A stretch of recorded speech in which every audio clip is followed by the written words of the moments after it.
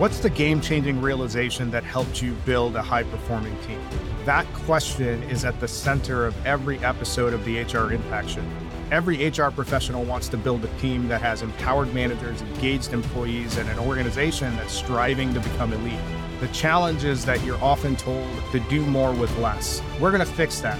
Every week, we will feature executive and senior HR leaders from across the country, and they will share with us their actionable insights and best practices that can help empower you to create an engaged, elite workforce.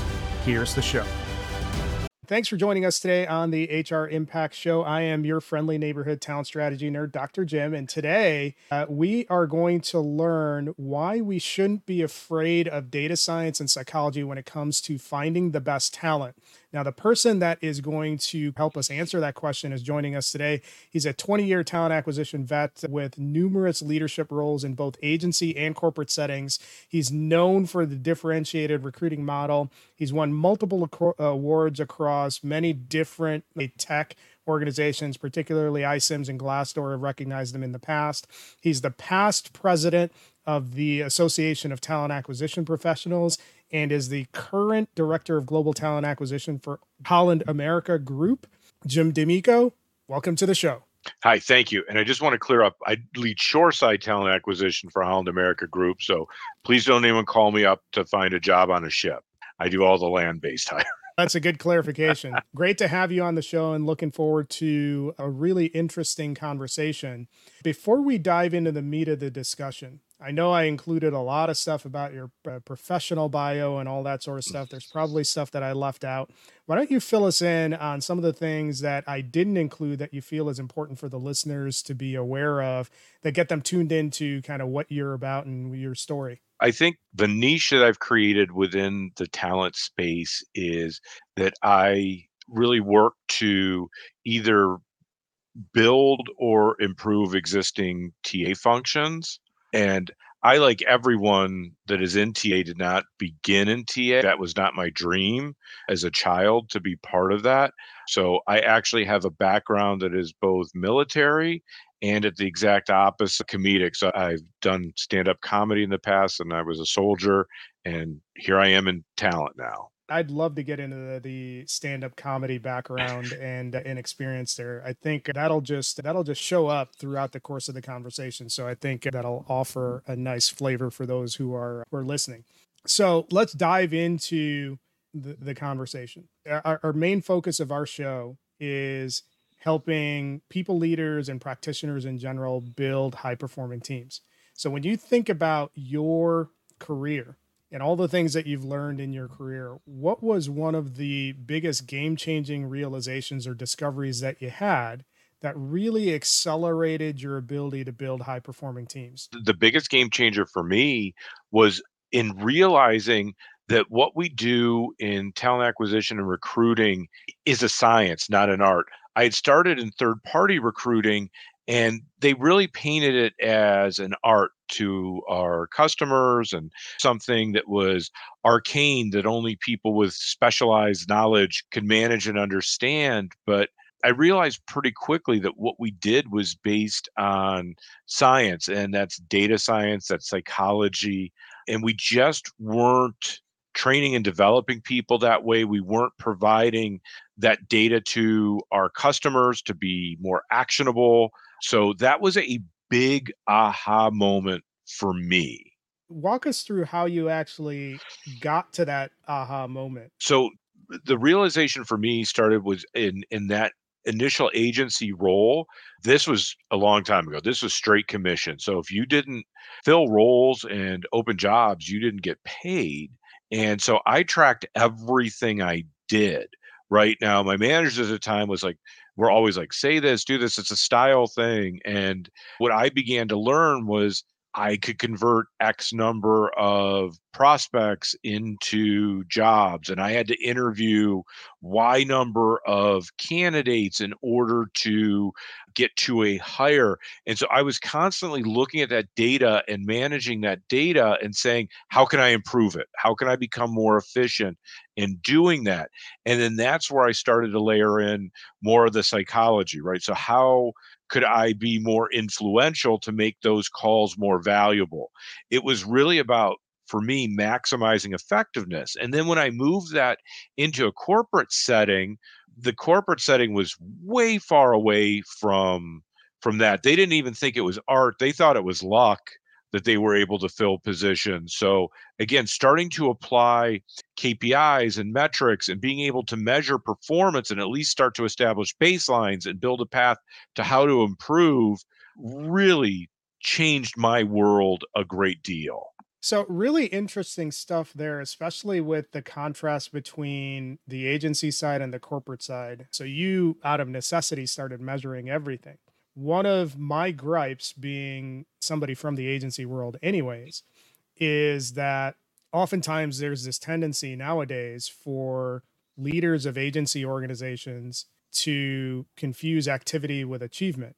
So they're driving just constant metrics and measuring everything, but it feels like it's gone too far. When we're talking about leveraging data, leveraging science to drive outcomes, what are some of the best practices that leaders in TA or HR need to pay attention to, so you're not just measuring activity for activity's sake, but you're measuring the right activity? Yeah, and that is such an issue, Dr. Jim. I agree with you 100%.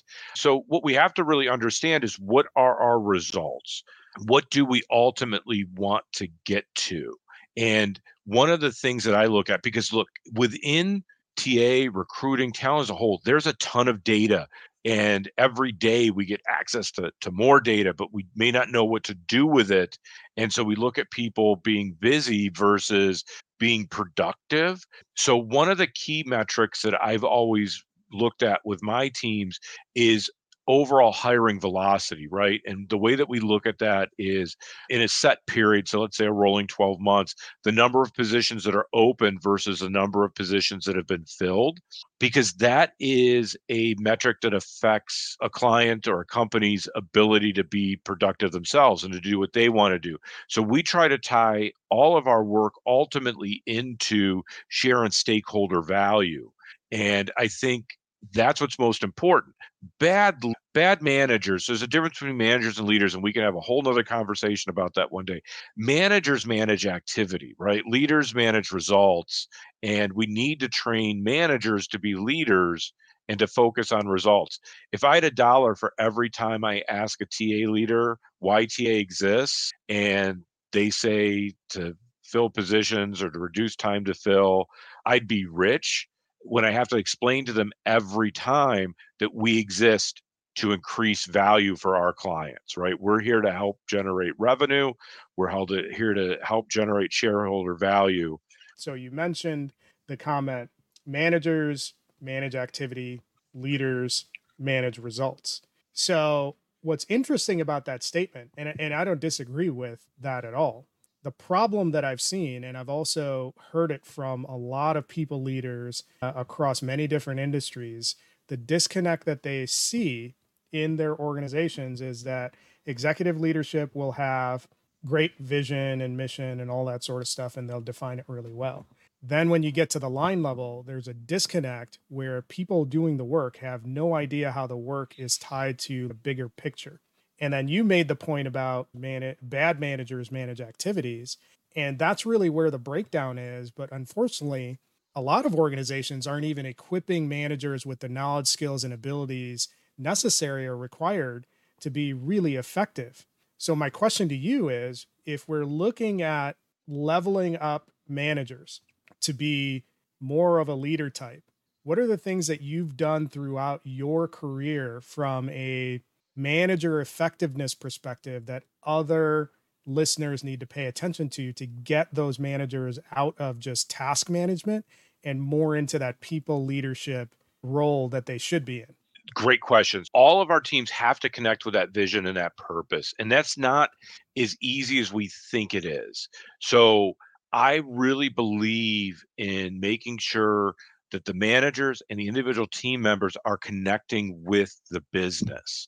And so examples of that, I worked for a very large healthcare provider, and people knew we had doctors, we had surgeons, we had hospitals, But what they weren't connecting with was we existed to improve the health of the community that we served.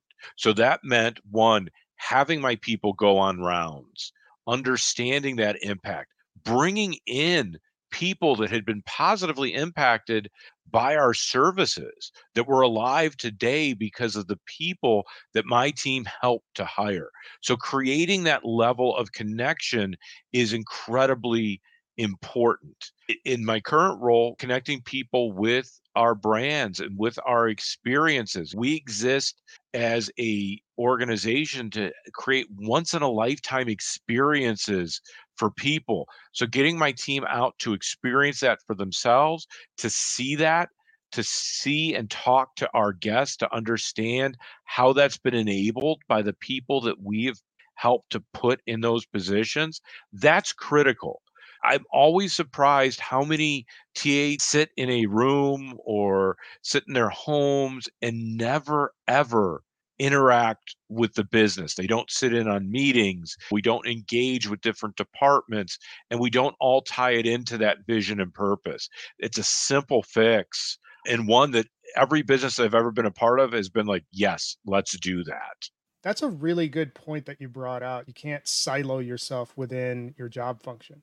What are some of the things that managers can do to build that habit within their organizations to get the line level people more engaged with what's going on in the business?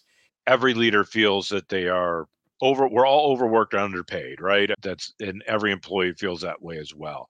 So there's two things that a manager can do. One, managers have to lead from the front, right? And that's a lesson that I got from the Army, from military college.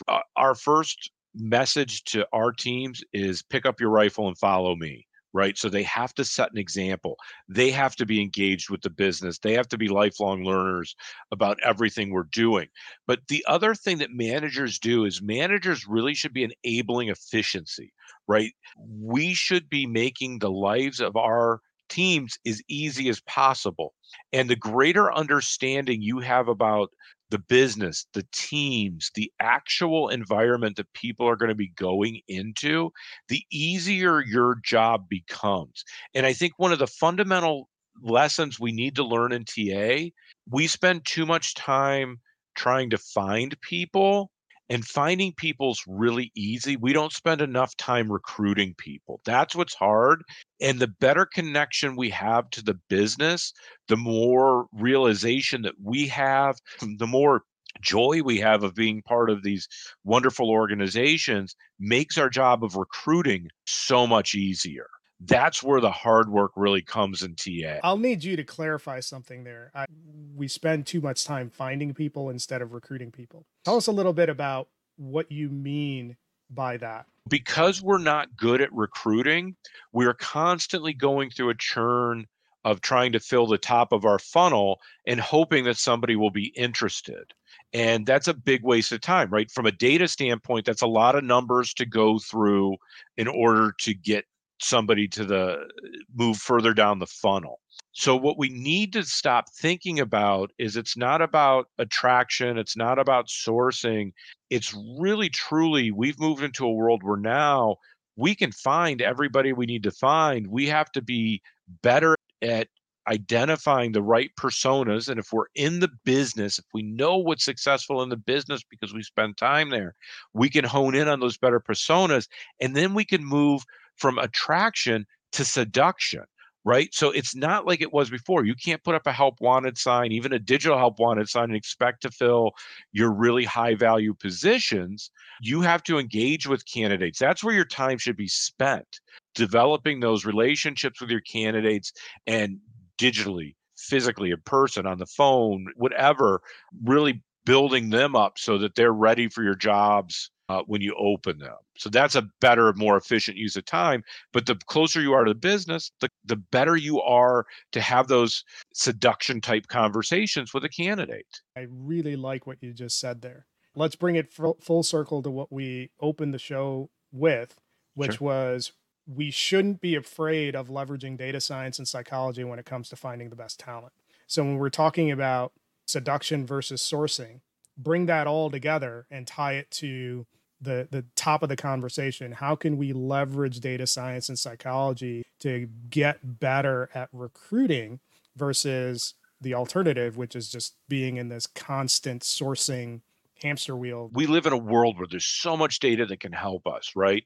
So when we start to understand the personas that we should be pursuing for our key roles, we have to ask ourselves a couple of questions and start getting some data points. So the first one, and we can look at, everybody has these, it's not even a digital footprint anymore, right? We have these digital trails that we leave.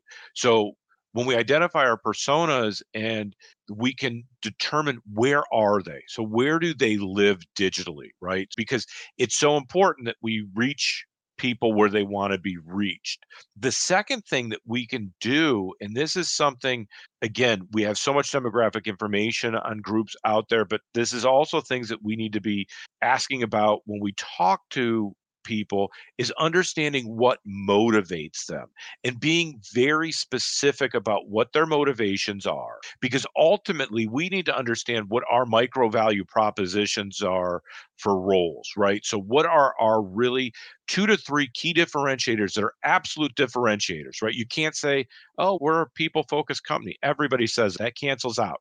So, what is the right message? Because we have to be able, seduction requires us to not tell a candidate, but to provide them very specific information that will resonate with them, right? So we have that specificity, we have the locations, we use all of this data to pull all of that together, and then we can match the right message to that right person at the right place.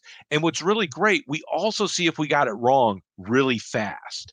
So if we need to change, or if we need to run A/B testing if we're not sure, that allows us to do that. We have seen, and I'm going to brag on my team a little bit, we have seen this work amazingly well in a very short period of time with our hiring. I can't disagree with anything that you said there. In fact, it actually took me back to how I built my recruiting organization when I was doing IT staffing a couple of roles ago. And one of the things that I trained a lot of my recruiters to focus on is that don't go to the market focusing on the what. And when I say focusing on the what, it's, hey, I have this job in front of me. Do you want to interview for it? That's not how you recruit. Yes. What I coached my recruitment teams on was, you forget about what you have in front of you in terms of the position. Your number one priority is to understand what is that game-changing role for that other person that you're reaching out to, their dream job. When you understand that and the why behind that, that's when you become a recruiter versus just what's typical in the industry, which is just somebody that's just slinging resumes all over the place and slinging jobs. When we think about this conversation that we just had, and you take all of the stuff that we've talked about and you build a framework, what are the key elements of this framework that people should be putting into place that allows them to leverage science and psychology to be better at finding the best talent? How would you put that framework together? I would start backwards to begin with. So I think too many organizations start on looking at the top of the funnel and really trying to build out frameworks that are focused on quantity, and that's not efficient. So what I try to do is find out what is our end goal and really work backwards from there, and develop a framework that supports that. I also really love to establish baselines with our teams, because our teams, every person on our team's different, right? So understanding what their cycles look like, what their times look like from a management standpoint, that's important. The business doesn't care, right? So I guess what I'm saying is we build 2 frameworks, one for the business to explain how we're going to reverse engineer the process using data to get to those results and continually update them on that. We start where our first key metric that we're really working on with our customers is what we call our send out to hire ratio, because that shows that we and the hiring managers are in agreement on what right or good looks like. And it's an easy one to use as a bellwether if we see it getting out of whack. But we focus on hiring velocity, and that end result. From a management perspective, we will focus a little bit more on some of the cycle stuff because that's where we can look at recruiters to see early on if they're having issues, right? If they are looking at quantity and not targeting quantity, so their conversion rates, things like that are really key for us as leaders to understand, do we need to intervene and assist them? I provide a pretty lean dashboard to my leaders where we're really focusing on things that are actionable for them. So if I'm talking to organizational leadership at the C-suite, we are talking about that hiring velocity. We are talking about where we have issues that are where we think maybe there's not an understanding of what we're doing, either with the hiring manager or the recruiter, and how to resolve those issues. But I don't I don't talk generally about time to fill.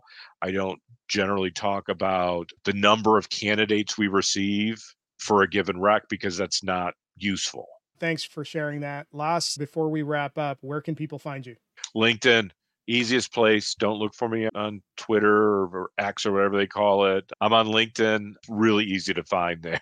Awesome stuff. So we really appreciate you hanging out with us. And for those who have listened to the conversation, make sure you're leaving us a review and make sure you connect with Jim with any questions that you might have. I think coming out of this conversation, the big things that stood out for me, if we're talking about a general framework for leaders and managers to be much more effective, especially if they're in small to mid-sized organizations, here are the things that I picked out. One, you don't want to silo yourself and be so wrapped up in the task level activities that you're losing sight of the bigger picture. Two, if you're a leader or manager and you want to set the tone in terms of what good looks like, you have to lead from the front.